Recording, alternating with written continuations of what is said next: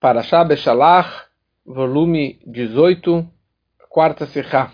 Na semana a Torá descreve sobre a história dos espiões, dos Meraglim, que eles voltaram de Israel falando mal da terra e como que não poderemos entrar. E daí Hashem vira para Moshe Rabbeinu e fala: eu vou matar todo esse povo, vou acabar com todo esse povo e a partir de você eu vou começar uma nova nação. E daí Moshe Rabbeinu começa a negociar com Hashem o que o mundo vai falar contra o Senhor, que tirou do Egito para matar todo mundo no deserto, certo? Simplesmente porque o Senhor não poderia levá-los até a terra de Israel, então por isso que abateu todo esse povo no deserto. E daí a Torá fala no capítulo 14, no Pasuk 17, uma frase conhecida: Ve'ata igdal na koach Adonai kasher dibarta leimor. Ve'ata com Ain, significa agora, por favor, deixe o poder do meu Deus ser ampliado. Como o Senhor falou dizendo: Hashem quer erech apayim rav chesed vemet, noseh chesed, noseh avon vafesha, falando trazendo a ideia dos 13 atributos de misericórdia. E com isso Moshe Rabbeinu conseguiu convencer Hashem, e Hashem falou: Salachti kedvarecha, eu perdoei o povo e eu não vou matar o povo todo. Vem o Zohar HaKadosh, e fala aqui uma frase em aramaico que vou traduzir já direto. Rav Acha e Rabi Yossi, eles falam o seguinte: Zakain Israel. Zakain significa eles têm zechut, são pessoas de mérito, são meritórios, acima dos outros povos do mundo, de todos os povos idólatras do mundo. Por quê? Ele traz aqui 3 méritos, 3 pontos diferentes do povo de Israel em relação às outras nações. A primeira ideia, de Kuchabrichu Itraibehu, que Hashem ele escolheu o povo de Israel. Número 2, que Hashem ele é apelidado, ele tem um apelido, ele se chama, ele se nomeia com o povo de Israel. E o número 3, Mitpaer, que ele se vangloria, que ele se elogia com o povo de Israel. Porque o mundo não foi criado somente para o Bnei Israel. Hashem criou o mundo para o povo de Israel. E o Bnei Israel, eles são o Kiyum Haolam, eles que sustentam o mundo. Eles que sustentam todos os povos e todas as nações do mundo. Essa é uma ideia que o Zohar nos traz sobre este versículo Ve'ata igdal na koach Hashem da nossa Parashá. E a questão é, por que o Zohar ele traz aqui 3 vantagens, bem essas 3 vantagens sobre o Bnei Israel, que Hashem ele escolheu eles, e que Hashem ele se nomeia com eles, e que Hashem se vangloria com eles, e não trouxe outras vantagens, outros méritos do Bnei Israel, como por exemplo, que são Banim Lamakom, que são chamados filhos de Deus. Sobre isso vem a explicação do Tate, do pai do Rebbe Levi Yitzchak Schneerson, como é sabido que ele escreveu inúmeras interpretações sobre o Zohar. Em muitas delas ele escreveu no rodapé, ou ele escreveu na borda da página, durante o seu exílio, durante o seu galut, que ali ele acabou falecendo. E o Rebbe, durante muitos e muitos anos, ele interpretou as interpretações do seu pai sobre o Zohar. Hoje tem livros impressos sobre isso. Então o Rebbe Levi Yitzchak ele explica sobre o Zohar. E essa passagem do Zohar tem a ver com uma outra passagem um pouquinho mais adiante no Zohar, que descreve que Bnei Israel é o Lev Shel Kol Haolam, é o coração de todo o mundo. Eles sustentam o mundo e eles são o coração, que nem o coração sustenta a vida do homem, assim também o povo de Israel sustenta e é o coração do mundo todo. E por isso, já que está falando sobre coração, por isso que o Zohar ele menciona bem essas 3 ideias, esses 3 méritos do Bnei Israel, porque esses 3 méritos estão ligados com os primeiros 3 atributos, as primeiras 3 sfirot e midot do coração, que é Chesed, Gvurah e Tiferet, que eles estão realmente estacionados dentro do coração. O que tem a ver uma coisa com a outra? Então, Rabbi Levi Yitzchak, ele explica que o primeiro mérito que Bachar Behu, que Hashem ele escolheu o povo de Israel, que é uma ideia de um Ratzon e Bechirá, um desejo, uma vontade, uma escolha de Hashem. Então isso representa Chesed, uma escolha de alguém que está abaixo, e essa bondade de Hashem. A segunda ideia, que Hashem ele se apelida com eles, que é a ideia também do nome Eloquim, que Eloquim representa um Kinui, é Begimatra Kinui, Eloquim é o mesmo valor numérico de Kinui, que vale 86, que Kinui significa apelido. E a gente sabe que Eloquim representa a sfirá de Gevurah, de severidade, de ocultação. E o terceiro, que é Itpaer Behu, que Hashem ele mitpaer, ele se elogia, se vangloria com eles, isso representa Itpaer, Tiferet, a terceira ideia de Tiferet, que é compaixão.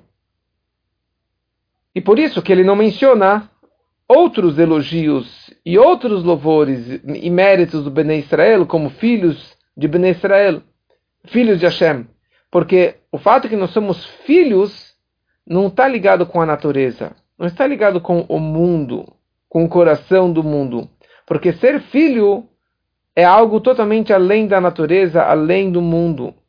Porque o pensamento de Hashem, pensando o Bnei Israel, tem a ver com algo acima da criação. Machshavtan shel Israel kadma lechol davar. Ou seja, toda a ideia desse texto aqui do Zohar é para descrever como os judeus eles se encontram dentro do mundo e como que eles são o coração e o objetivo e a meta da criação do mundo. Que o mundo só foi criado para o povo de Israel. Essa que era a missão máxima de Hashem. E por isso, a sustentação, ou seja, o fato que o mundo se sustenta e existe, é graças ao coração do mundo, que é o Bnei Israel, que eles têm essas 3 vantagens que estão ligados com Chesed, Gvurah e Tiferet. Então isso é a explicação do Rabbi Levi Yitzchak sobre o Zohar, sobre esse versículo da nossa Parashá, ligado com a ideia dos espiões dos Meraglim. E sobre isso o Rebbe faz 2 perguntinhas. A primeira pergunta é o que isso tudo tem a ver com o Pasuk sobre o qual o Zohar está interpretando, Ve'atah Igdal na Koach Hashem, que agora deixa o poder de Hashem ser ampliado. O que tem a ver uma coisa com a outra?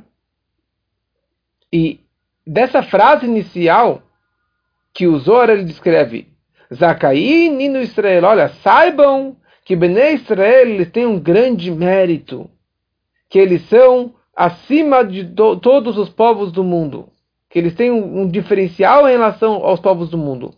Então isso parece que é um hidush, tipo, se não fosse essa frase, eu não saberia essa ideia. Ou seja, haveria uma hipótese que Bnei Israel, eles não são diferentes, que eles não têm mais méritos em relação aos outros povos idólatras? E mais ainda, como que você está fazendo uma comparação entre Bnei Israel e os outros povos? É outra categoria. Nós somos diferentes dos outros povos. Nós somos acima dos outros povos. Então, como realmente o Zohar ele gostaria de descrever, uma novidade, saibam que nós somos acima. Tipo, haveria uma outra hipótese sobre isso? Então, para explicar tudo isso, vamos entrar nesse versículo na história dos espiões. Ve'atah Igdal na Koach Adnei. O que Moshe Rabbeinu estava querendo fazer aqui? Moshe, através da sua tefilá, ele queria conseguir a slichá, o perdão de Deus sobre o Chet HaMeraglim, o pecado dos espiões. Como que o Medrash e o Nachmanides e outros descrevem, o que significa Yigdal na Koach Adnei? Que vatenatzeach midat arachamim lemidat hadin. Que o atributo de compaixão de Deus vai vencer, vai superar o midat hadin, o atributo de justiça e de julgamento e de severidade. Essa é a interpretação do Medrash. Ou seja, Moshe Rabbeinu, ele queria então despertar o Midat HaRachamim, a compaixão de Deus. Então por que ele não falou Ve'ata Yigdal Na Koach Havayei? Havayei, que representa Yud Kei Vav Kei, que representa o Rachamim de Hashem, a compaixão de Hashem, a misericórdia de Hashem. Não. Ele colocou Adnei. O que representa o nome Adnei? Alev, Daled, depois Nun, depois Yud. É a Koach, a força do Adnei. E Adnei representa Adon, o dono, o senhor do mundo. E está ligado também com Din, com justiça, com julgamento. Então, se ele quer despertar o Rachamim de Hashem, ele deveria mencionar o nome Havayei e não o nome Adnei.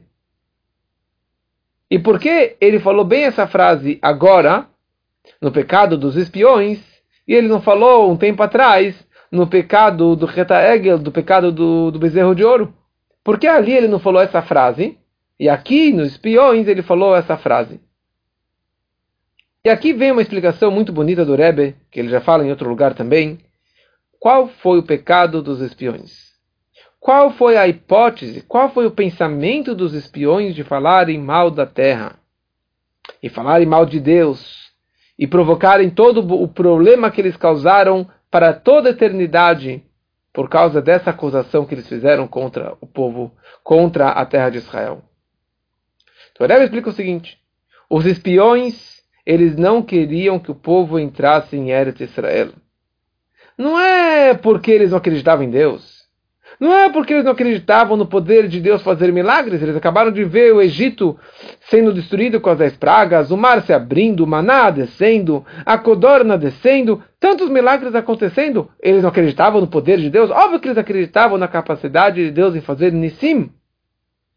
Mas faltou neles o sentimento que Deus, ele é o Adnei, o Adon lechol briotecha, o Adon, o Senhor de todas as criaturas, como logo explicaremos.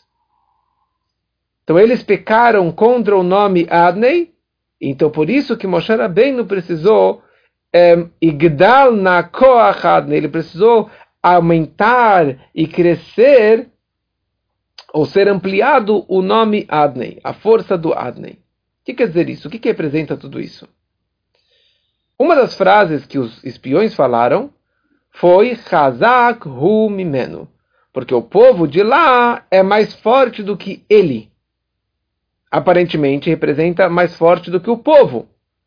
Mas Chazal Agmará fala que mimenu, que os povos de Israel são mais fortes do que Deus. E Agmará fala o seguinte, que eles estavam dizendo que aviachol afilo balabait einu yachol leotzi kelav misham. Como se fosse que um dono da casa, ele montou a sua casa, colocou os objetos na casa, agora ele é incapaz de tirar os objetos de lá. Ou seja, que Hashem, ele é incapaz de retirar os povos que se encontram lá dentro de Israel. Como que eles chegaram a esse ponto? Como que eles chegaram a falar tão mal contra Hashem? Então, o argumento deles foi o seguinte: existe Anaganesit, um comportamento milagroso. Sim, Deus ele pode fazer. Mas Deus ele pode fazer isso somente no deserto. Quando que o povo está longe de um assentamento, de um lugar habitável, de um lugar normal, do Olamazé, com trabalhos e ocupações, no deserto tinha as nuvens, tinha o maná, tinha o poço de Miriam, tantos milagres. Então ali que eles estão desapegados dos Gidrei Ateva, eles estão desapegados dos caminhos naturais e das especificações da natureza. Então ali eles podem viver de uma forma milagrosa e ali Deus pode fazer milagres. Porém, no momento que eles entrarem no Eretz Noshevet, numa terra habitável, que Hashem e a Torá determina que na hora que vocês entrarem, que tavou ala ares, vocês entrarem na terra, Sheshanim Tizra, 6 anos você vai arar e vai semear a terra, você vai cultivar a terra, você vai colher a terra, e no 7º ano você vai descansar. Mas é um trabalho na terra, no mundo, na natureza do mundo. Você tem que ter um Seder HaChaim de trabalhar, uma vida limitada, baseada nos caminhos da natureza. Você tem que seguir os tempos corretos de arar, de plantar, de colher, etc. Como que é a natureza, que Hashem criou dessa forma. dentro da natureza, dentro de Israel, da forma que Hashem determinou que fosse Alpi Derech HaTeva, não dá para acontecer simultaneamente ali algo sobrenatural, algo contra a natureza. Essa que é a natureza. E a natureza é que os moradores de Israel são gigantes, são fortes, eles são, pela natureza, eles são realmente mais fortes do que os judeus, e não podemos nos apoiar em milagres, então por isso nós não vamos entrar e vamos permanecer no deserto por causa desse problema. E foi isso que eles falaram. Nem mesmo o dono não pode tirar os objetos daquela casa. Quer dizer, óbvio que Deus pode fazer milagres, eles acreditavam que Deus pode fazer milagres. E eles sabiam que a natureza, na verdade, é um comportamento de Elohim, é um comportamento divino. Como eles falaram, Keilav são os objetos de Deus. Deus que criou essa natureza. Mas eles tinham um argumento que já que Deus ele é o Balabait, ele é simplesmente o Balabait, o dono da casa. Ou seja, ele criou essa casa, ele determinou que esse mundo fosse baseado nos comportamentos e na ordem da natureza, os caminhos naturais. Então Deus deseja, o dono da casa deseja, que nós devemos seguir esse Seider. Então ele não vai quebrar o Seider que ele criou. Ele não vai quebrar o comportamento natural da natureza limitado que ele determinou que fosse dessa forma. Mas a verdade é que apesar que Deus criou tudo isso, mas Chaz v'Shalom, você dizer que Einu Yachol, que Deus ele não pode mudar esse comportamento, porque Hashem ele é o Kol Yachol, ele é o Todo-Poderoso. E ele, em qualquer momento, ele pode mudar e transformar a natureza que ele criou. Mais ainda, o povo judeu, o Yehudi, que ele é um Chelek Elokam Mimal Mamaj, ele tem um pedaço de Deus literalmente dentro de si. Chelek Havai Hamó. Então o Yehudi, ele também não está apegado no comportamento natural do mundo, na natureza e nas limitações do mundo. E os Yehudim, eles podem também se comportar e estarem acima das limitações da natureza. Como toda uma sikha inteira, uma outra sikha que o Rebbe fala sobre Moshe Rabbeinu, que ele abriu o Mar Vermelho, ou Pinchas Ben Yair, que ele abriu o rio Nahar Dinor, para que o Yehudi pudesse cruzar o Mar Vermelho e para que ele pudesse cruzar aquele riozinho. Por quê? Porque Melekatrila, desde o princípio, o judeu ele está lemala minateva, acima da natureza. Ou seja, Deus criou a natureza com uma condição, na programação da natureza, do mar, da água, de tudo que tem no mundo, foi programado que eles obedecessem e fizessem a vontade de Hashem e a vontade do Bnei Israel. E foi isso que Moshe Rabbeinu falou para Hashem. Por favor, engrandeça, que se aplique essa força do Adnei, do Alev Daled Nun Yud, desse nome de Hashem, Adnei. Por quê? Porque o nome Adon representa duas coisas. Não tem coincidência, bem o Tânia de hoje, do dia de hoje, Chav, Sivan, do Tânia do Shara Yichud, no Perek Zayin, o Alter Rebbe ele explica o seguinte, que qual é o nome que representa Malchutó, o Malchut de Hashem, a realeza, o reinado de Hashem, é o nome Adnei, Adanut. Por quê? Porque ele é o Adon, ele é o Senhor, o dono da terra. E este nome e essa Midah, Malchut, representam que eles criam e sustentam o mundo, para que seja um mundo limitado, um mundo com Yeshut, com todo o seu materialismo, e um mundo que aparentemente não tem nenhuma humildade, nenhuma submissão perante Deus. Ou seja, essa é a primeira ideia de Adon, que ele é a fonte do comportamento da natureza. Só que Adon significa uma outra coisa, que ele é o Adon L'chol Bariotecha, ele é o Senhor, ele é o dono de todas as criaturas. Ou seja, que ele é o Adon, ele é o Balabait sobre toda a criatura, então ele pode mudar o mundo de acordo com a sua vontade. Então eles erraram exatamente nisso. Os espiões, eles falaram que Deus não pode tirar os objetos da sua casa. Deus não consegue mudar a natureza.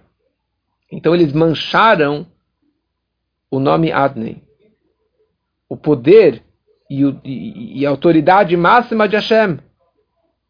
E por isso Moshe Rabbeinu falou, olha, para eu consertar o erro deles, eu preciso Igdal na Koach Adnei. O nome Adnei precisa ser engrandecido e ser revelado que Hashem ele tem a autoridade máxima e poder máximo no mundo e de mudar e de transformar o comportamento do mundo.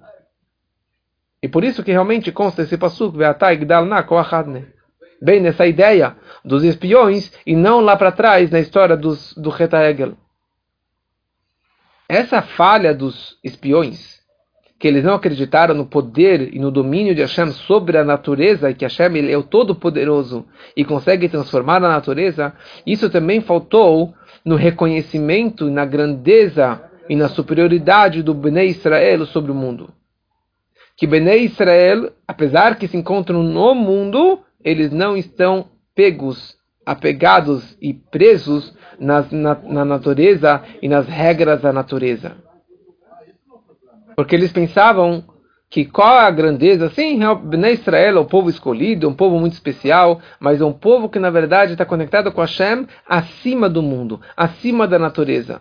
Quando se encontra no Beit HaMidrash, no Beit HaKnesset, na Yeshiva, estudando Torá, fazendo Tefilá, fazendo Mitzvot, ali eles estão realmente conectados com Hashem. Mas no mundo, nos assuntos naturais, aparentemente, eles são iguaizinhos aos não-judeus. E não tem nenhuma vantagem, nenhuma superioridade, nenhum diferencial sobre os outros povos. E esse que foi o grande erro deles. Eles não reconheceram que tem uma Neshama, um pedaço de Deus dentro de cada Yudi. E que o Yudi ele está conectado com Hashem. Então, da mesma forma que eles erraram em relação que Hashem ele é o Adon Lechol Briotecha, que ele é o dono de todas as criaturas, e ele manda e modifica toda a humanidade da sua forma, assim também eles erraram em relação ao poder e à superioridade e às vantagens do Bnei Israel, que eles estão acima, mas eles conseguem mandar e mudar e modificar todo o mundo e toda a humanidade. E é isso que o Zohar ele fala, Zakaeis Inun Israel, meritórios, eles têm o zechut do povo de Israel, o grande povo de Israel. Por quê? Porque a Hagdalah, como que vai ampliar e engrandecer o Koach do Adnei? Isso vem através da superioridade do povo de Israel. Como que a vantagem e o louvor de Hashem vai ser expressado aqui embaixo? Através que o louvor do Bnei Israel vai ser expressado. Em relação à comparação do Bnei Israel com os outros povos do mundo. Ou seja, a vantagem de Hashem, a vantagem do povo de Israel não é quando está na sinagoga fechado estudando o Torá. A nossa superioridade se expressa também, principalmente, dentro do mundo da escuridão e da ocultação do mundo. Que aparentemente você fala que nós somos iguaizinhos, como que os Meraglim erraram, e você vai falar que nós somos iguais a todos os povos do mundo, a verdade é que Zakain, Israel, que o povo de Israel são meritórios, eles têm o zechut do que todos os outros povos do mundo. Porque é algo totalmente diferente do que os outros povos do mundo. E daí o Zohar ele fala onde isso se expressa em 3 pontos principais. Na Bechirá que Hashem nos escolheu, no nosso apelido, que Hashem se apelida, se chama com o nosso nome, e com o louvor, que Hashem ele se vangloria com o povo de Israel, que essas 3 ideias representam o fato que nós estamos no mundo, mas nós controlamos o mundo, e como que Hashem ele consegue controlar e transformar toda a natureza e toda a criação. Onde nós percebemos isso? Então a Gemara fala que tudo que Hashem ele criou no mundo, ele não criou sequer uma coisa em vão. Não existe nada em vão que foi criado no mundo. Então, essas 3 ideias se expressam também dentro da natureza, dentro do mundo. Ou seja, dentro do mundo, dentro da natureza do mundo, se expressa a Bechirá de Hashem, que Hashem escolheu o povo de Israel em relação a todas as outras nações. Porque nós sabemos que Bereshit bara Elohim, que Hashem ele criou o mundo, o objetivo da criação do mundo é para a Torá e para o povo de Israel. Ou seja, o objetivo da criação é para o povo de Israel. Ou seja, toda a criação os mundos, o céu e a terra, e toda a briá, toda a natureza, foi criado para um objetivo maior, que é o povo de Israel. Ou seja, toda a criação e a natureza é um intermediário, é um meio e submisso para chegar no maior objetivo, que é o povo de Israel. O Ratzon de Hashem é no povo de Israel e não na criação do mundo. E essa que é a ideia, a primeira ideia. E trai behu, que Hashem Bahar, ele escolheu e selecionou e deseja o povo de Israel. E isso representa a primeira ideia do coração também, que a gente falou antes, que é a ideia do Chesed, um comportamento de Chesed, que Hashem está nos escolhendo e fazendo tanta bondade com o povo de Israel. A segunda ideia, que ele se apelida neles, que Hashem ele tem o nome dele no povo de Israel. Qual é a ideia de um apelido? A pessoa tem um nome e ele tem um apelido. O apelido pode ser que é um resumo do nome, pode ser que ele expresse alguma coisa da pessoa, mas pode ser que ele não tenha a ver com o nome, pode ser que ele não expresse a essência daquela pessoa. Não determina, você não vai saber o que representa aquela pessoa.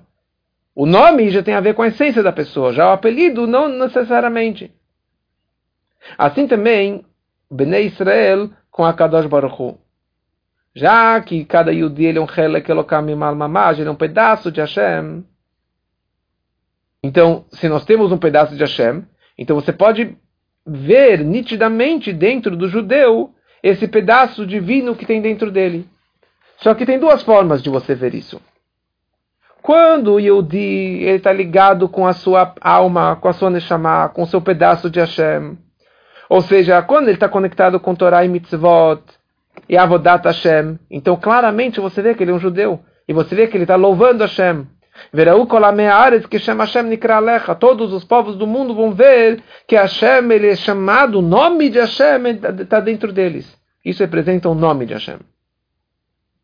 Agora, quando o judeu está no mundo, ele está conectado com o dinheiro, com o material, com o corpo e com a fisicalidade, nada a ver com divindade, então ele, um goi, aparentemente são iguais. E isso é uma situação que o judeu está numa situação de kinui, de apelido. Não é o nome dele, é o apelido. Ele está fantasiado. Ele está com levushim, com fantasias e com ocultações. Que isso representa a ideia de gevurah. Gevurah, que é a ocultação, que é a severidade, que é essa condensação do nome de Hashem.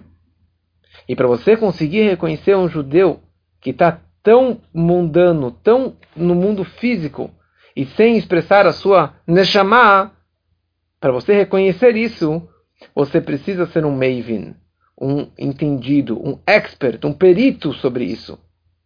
Tem uma história que certa vez o Rebbe Rashab, ele estava elogiando o judeu simples, falando o poder e a grandeza e a superioridade das pessoas mais ignorantes, mais simples. E um Hassid do Rebbe Rashab, que ele chamava Reb Monison, ele virou para o Rebbe, ele falou: Rebbe, eu não vejo isso. Desculpa, não consigo ver que aquele carregador de água ignorante, analfabeto, tem de tão bom. Esse Reb Monison, ele trabalhava com pedras preciosas, com diamantes. Ele era um vendedor de diamantes. Ele tinha consigo um pacotinho de diamantes. Então o Rebbe Rashab pediu para ele: posso ver as peças, as pedras que você tem aí, os diamantes que você tem no saquinho? E ele, com maior prazer, maior alegria, ele foi lá, abriu na mesa do Rebbe e mostrou todos os diamantes, falou: essa daqui é uma pedra que vale milhões, essa daqui vale X rublos, e essa daqui é a mais maravilhosa de todas. O Rebbe pegou na mão, olhou na pedra, e ele falou: eu não vejo nada. Eu não vejo o que tem de especial nessa pedra aqui, o que tem de especial nesse diamante. E daí Reb Moni falou para o Rebbe: para você ver isso, você tem que ser um maven, você tem que ser um perito, você tem que ser um expert. E o Rebbe falou para ele: um id, ele é pelei pelaim, ele é maravilha das maravilhas. Mas para você ver isso, você tem que ser um perito, um expert para ver a grandeza desse Yehudi. E é exatamente isso que o Zohar ele fala. Zakaei, qual o mérito do Bnei Israel? Que Hashem ele se apelida neles. E isso daqui, na verdade, é a ideia de dentro da natureza. Onde nós vemos essa ideia do apelido dentro da natureza? O mundo foi criado por Deus. Mas para você reconhecer a presença divina dentro da natureza, você precisa ser um Maven, você tem que ser um expert. Como que o Magid Mimezrich, ele pegou uma mesa de madeira e ele viu quem era o marceneiro que criou essa peça. Ele conseguiu ver a energia, a força daquele profissional que fez aquela peça. E ele falou que ele era um cego de um olho. Ele conseguiu perceber que ele era um cego de um olho. Imagina. Por quê? Porque ele conseguiu ver a essência daquela peça. E o maior apelido de Hashem, que Hashem ele se chama no povo de Israel. Porque dentro da natureza, dentro do mundo, a gente não consegue falar, esse é o louvor de Deus. Tipo, dentro do mundo, da natureza, você vê milagres acontecendo. Mas o verdadeiro louvor e elogio de Hashem, o nome de Hashem, o apelido de Hashem, se expressa bem dentro do Bnei Israel. Porque já que eles são Helek Elokam Imal Mamash, um pedaço de Hashem, que se encontra dentro do corpo, dentro do mundo, escondido, mas ali continua sendo o apelido e o louvor de Hashem. Terceira ideia que o Zohar ele traz, Veitpaer Behu, que Hashem ele se elogia, se vangloria com o povo de Israel. Por que Hashem ele se mitpaer, ele se elogia, se vangloria com o Bnei Israel? Porque eles trazem a Shekhinah, a presença divina aqui para baixo. Que essa que é a vantagem do trabalho de Rabbi Tachtonim, de trazer Hashem aqui para baixo de volta, porque Hashem se encontrava no mundo. E Hashem está voltando para o mundo graças ao trabalho do Bnei Israel aqui embaixo, no mundo físico e material. E essa que é a grande vantagem, que Hashem ele vai acabar ele sendo elogiado e ele vai ser vangloriado graças ao nosso trabalho. E isso também nós vemos dentro da natureza. Porque todos os mundos, todas as criaturas trazem o louvor de Hashem, expressam a grandeza de Hashem. Kol ma shebará elo lichvodó, tudo que Hashem ele criou para sua honra, para sua glória. Que cada criatura acrescenta no kavod de Hashem. Mas o verdadeiro louvor de Hashem é dentro do Bnei Israel. Nada chega aos pés. Bechait Pa'ar, Israel Shebechait Pa'ar, que eu vou me vangloriar, me elogiar, ser elogiado graças ao Bnei Israel. Como a Gemara descreve que Hashem ele coloca tefilim. O que está escrito no tefilim de Hashem? O Mi Amcha Israel Goy Echad Ba'aretz. Quem é como povo de Israel, um povo no mundo todo. E a Gemara fala, Hashem ele se elogia, se vangloria através do povo de Israel.